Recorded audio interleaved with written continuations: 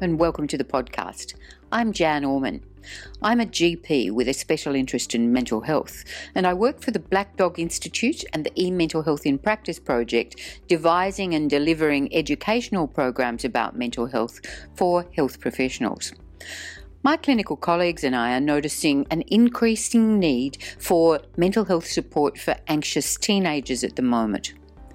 This podcast is a distillation of the important information we shared in a webinar recently about helping teenagers manage their anxiety, with a special emphasis on online resources. My guests on the webinar were Dr. Sarah Barker, a clinical psychologist in Melbourne with a special interest in adolescent mental health, Dr. Karen Spielman, GP lead at the Bondi Junction Headspace Clinic in Sydney, and Kay Rogers, a clinical psychologist based in Melbourne. In this presentation, we talk about the prevalence of anxiety disorders in adolescents, how to distinguish normal levels of anxiety from anxiety that warrants intervention, the kinds of interventions that are appropriate, and how we can use online resources to augment our therapy endeavours. Is it very common for teenagers to have anxiety? It is. So we know that rates of mental health are increasing for young people in Australia, and that anxiety is a really big one. It's one of the two most common, if not the most common. ADHD is also very common. And we also know that most mental health conditions start before age 25, and about half have started to develop by age 15, if not already presented. So there's a really strong importance of us intervening early before unhelpful coping mechanisms start to set up in people and get established. We also know that about a seventh of young people have had a mental health condition in the last 12 months as well. The other thing is that often conditions are comorbid. So about a third of young people had two or more mental health conditions in the last 12 months. So, we're looking at high prevalence amongst young people. And it doesn't sound like the sort of thing that we should be waiting and seeing if it goes away. I think if ideally we really want to be intervening as early as possible, because then we get the best outcomes and the young person experiences less distress and has less interference as well. Sarah told us that the actual prevalence of anxiety disorders in children and adolescents in Australia is 7 to 20%, depending on the research that you look at. And the interesting thing is the lifetime prevalence is 15 to 20%. So it can really be chronic and hang around and be quite debilitating too. So for young people between 16 and 24 years, we know that it's estimated 1 in 5 young women will experience an anxiety disorder and 1 in 10 young men. So has the pandemic increased anxiety in adolescents? Our panel said definitely yes.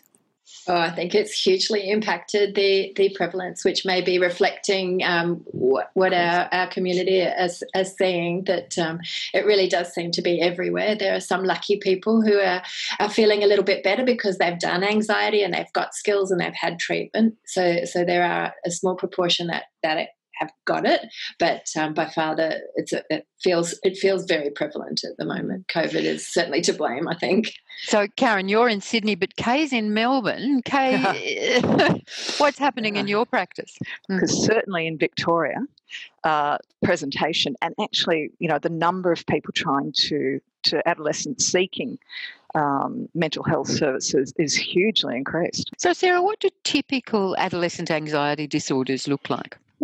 That's a really good question. So they're often chronic, I guess chronic in the sense that they can be quite episodic, and they can often be relapsing as well. And I think this really points to the importance of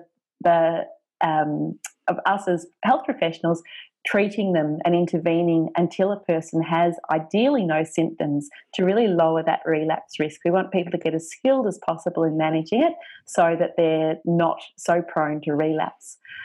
They also interfere with a young person's typical development too.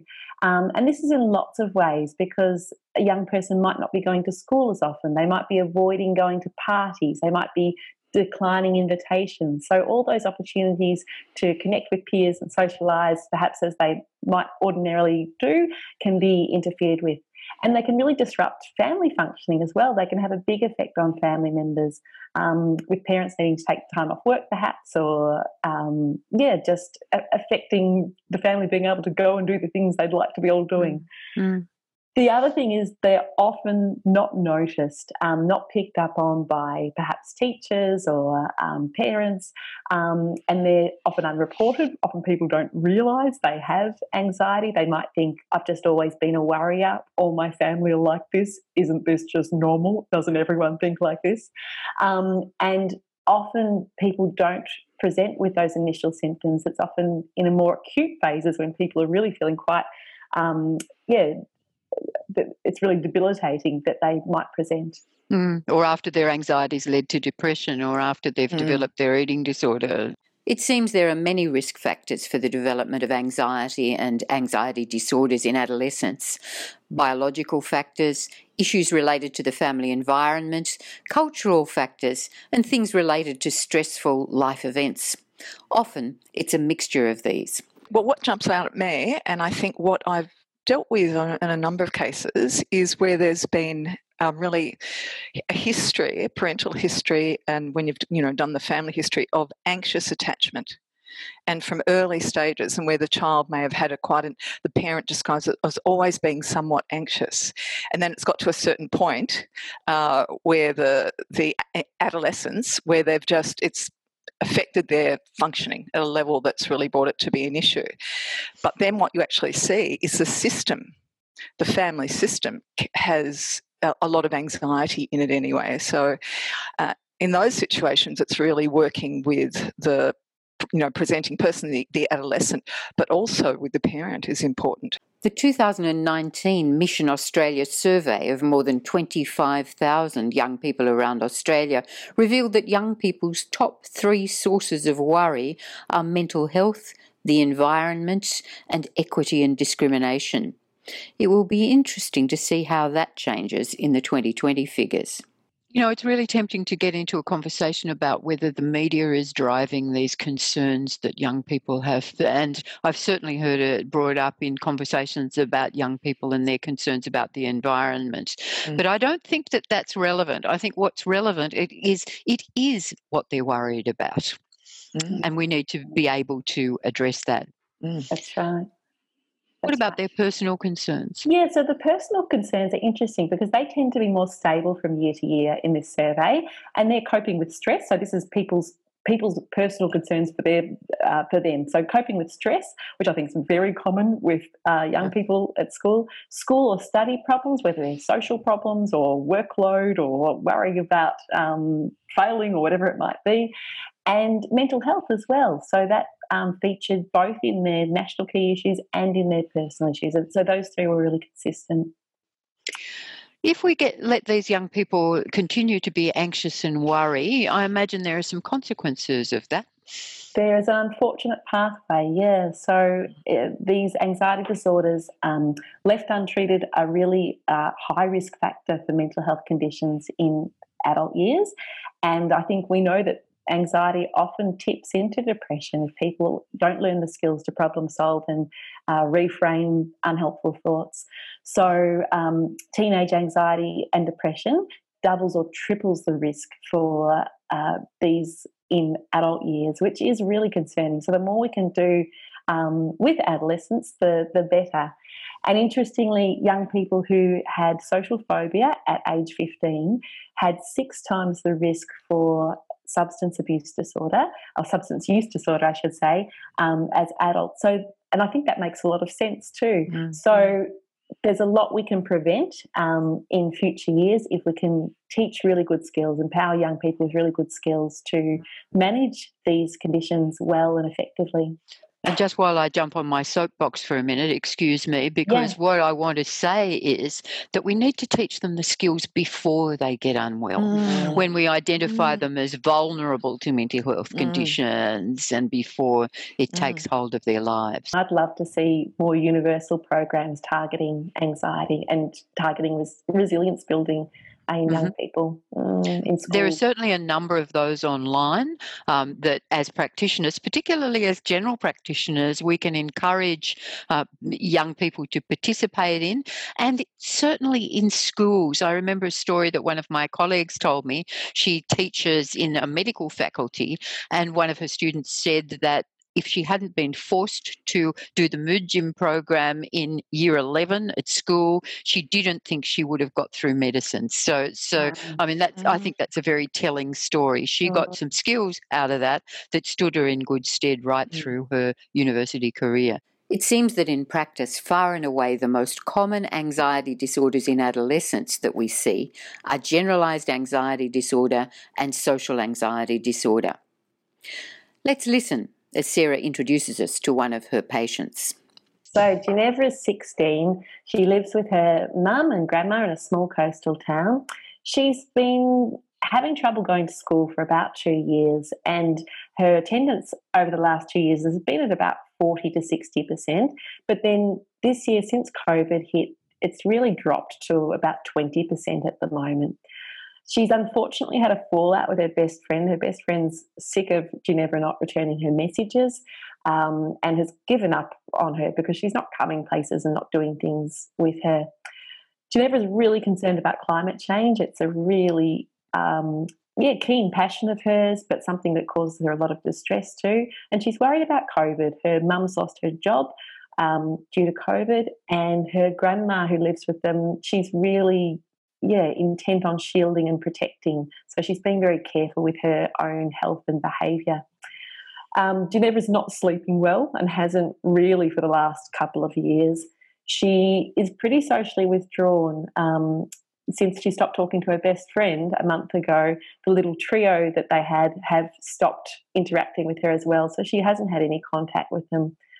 And in Year 9, she was bullied. She was a little bit active environmentally at school, and she was teased a bit about that by some of her peers. So that was difficult for her. Karen, tell me what your impression of Ginevra is. Well, Ginevra gives me the sense that she's sweet and vulnerable. She sounds like she's got lots of things on her mind, and she sounds like she's experiencing that in her body and having quite a lot of symptoms as well. Particularly the sleep makes me alert to the fact that she's got some physiological symptoms as well. So I'm delighted that she's come in to see me, and I'm really wanting to look out for her and to do a full and proper assessment and try and get her some help as soon as possible. Mm-hmm. What about you, Kay? Have you got anything to add to that?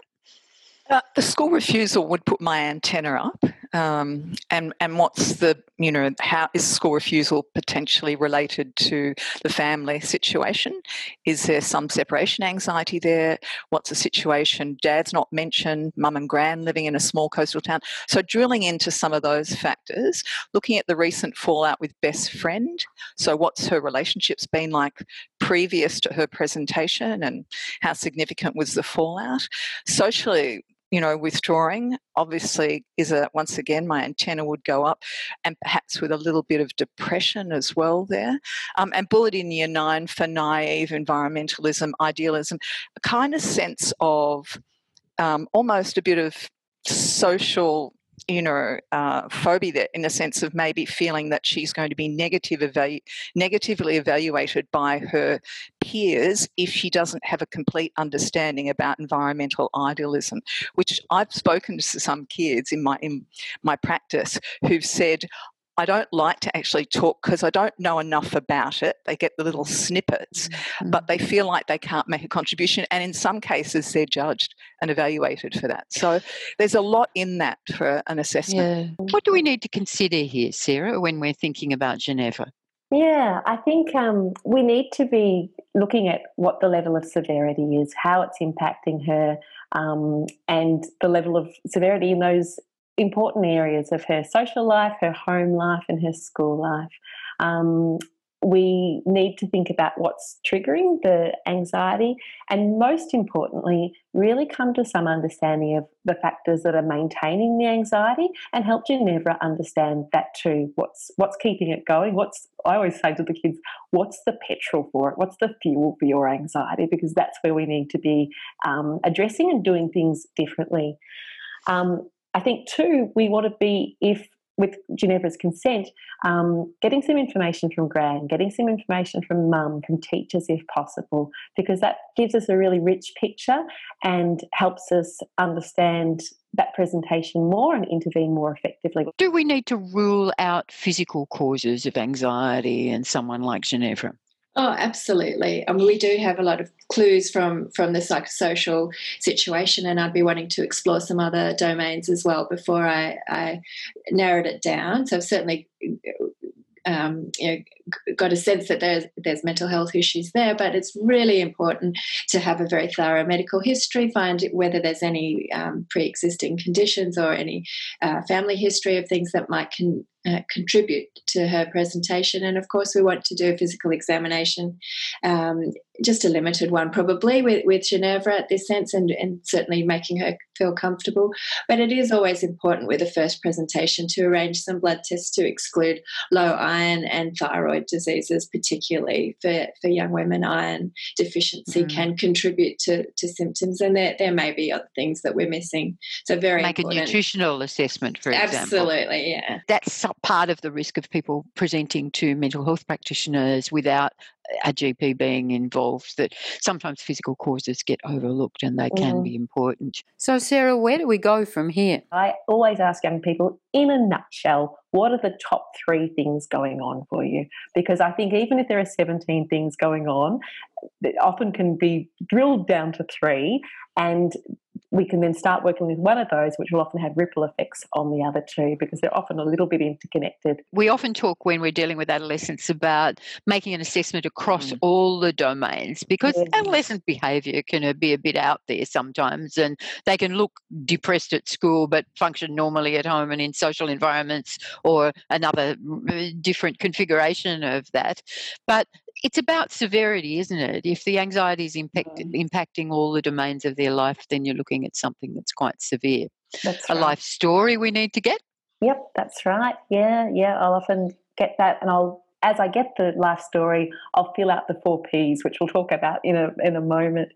Getting information from the young person as well as the other important people around them, and focusing on clinical observations, which I think can be a little bit limited at the moment. I know I'm missing noticing things like the finger strumming or the foot tapping that normally I'd pick up on in person, and with telehealth that's a little bit trickier.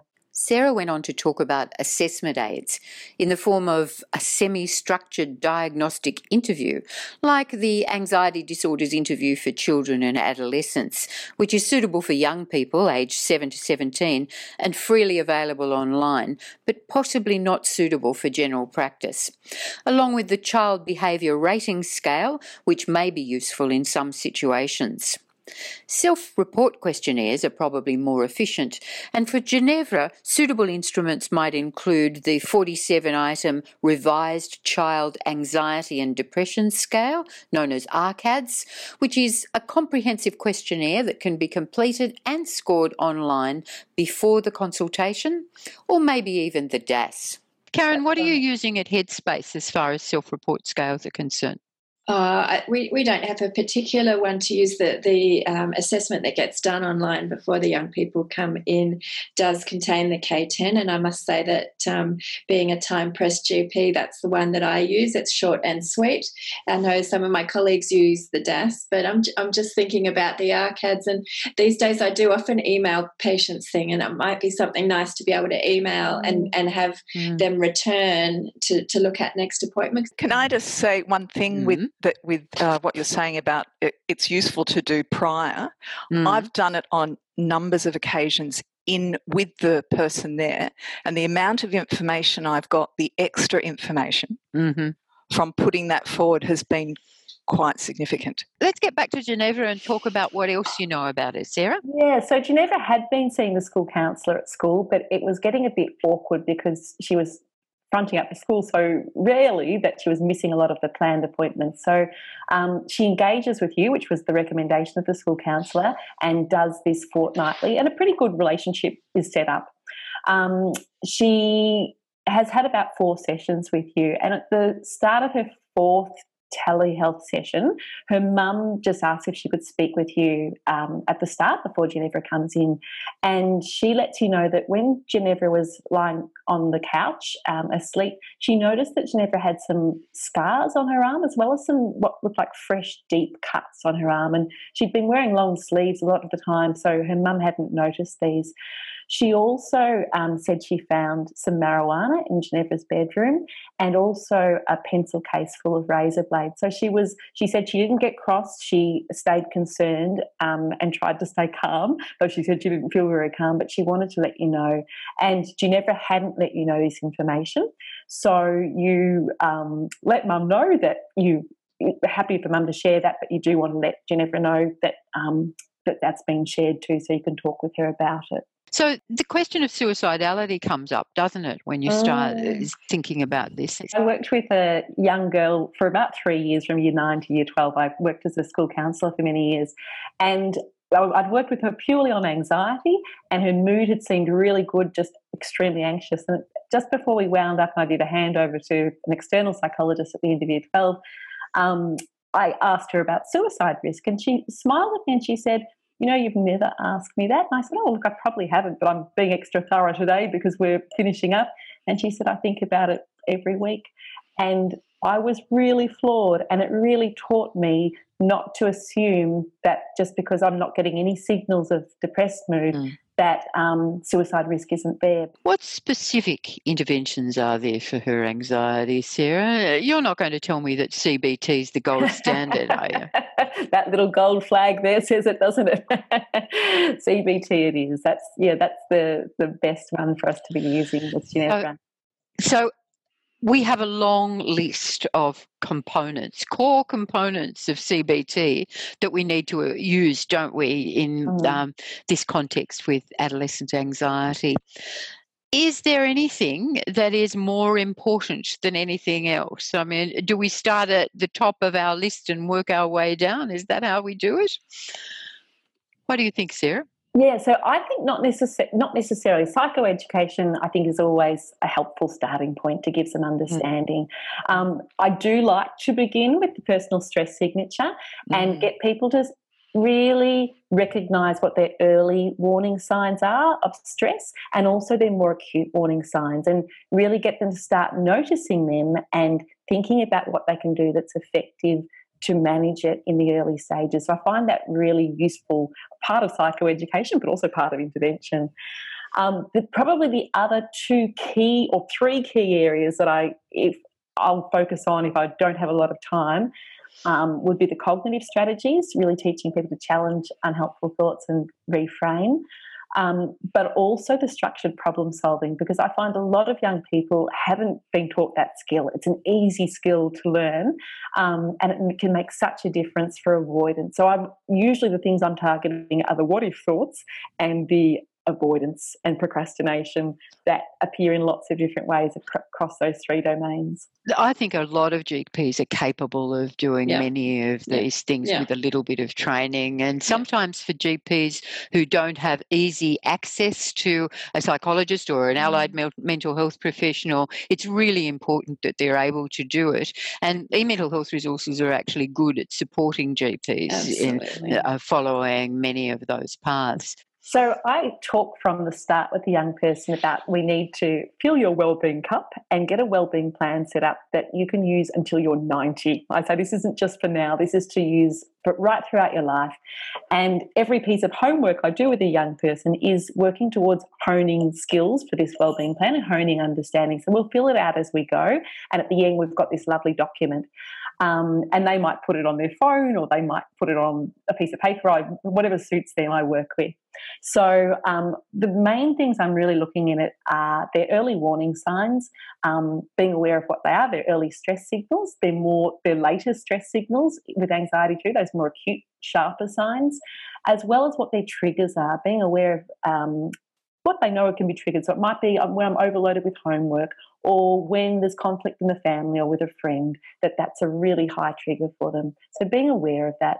And then having some coping strategies, things that work for them that they can put in there. So that might be exercise, it might be, it might be patterns for sleep, it might be some relaxation tools, it might be doing some cognitive challenging, whatever it might, whatever might work for them. Looking at support people too, and what to do in an emergency as well. So, stepwise for Ginevra, we're going to do a formulation first, aren't we, Sarah? We are. And I think this is really nicely done collaboratively with the young person. And I'll often, as I said before, as I'm filling out the life story with them, I'll get this out and I'll share it with them. I'll show them what we're filling in together and where they think it fits, whether it's precipitating factors, perpetuating factors. And I explain to them the importance of the perpetuating factors, that's where we really need to target our interventions to get some change happening. In terms of intervention, I'll always start with safety, of course, making sure the young person's safe, and then really asking the young person, Ginevra in this case, what her biggest concern is and where she would like to start working to get that engagement in. If appropriate and if possible, I will involve carers. That might just be 10 minutes at the end of a session, or it might be a phone call. That would be with Ginevra's consent. But I find it really useful to have the parent or carer on board so that they're able to help generalise the strategies, so that they're not just happening in the young person's life, but they're reminding them and prompting them, and perhaps even working on their own stuff too. That can be really helpful as well. I let the young person know that I give home activities, and I say that our sessions are a pit stop. The real work happens with their skills practice, with the home activities in between sessions. That's where the real change happens.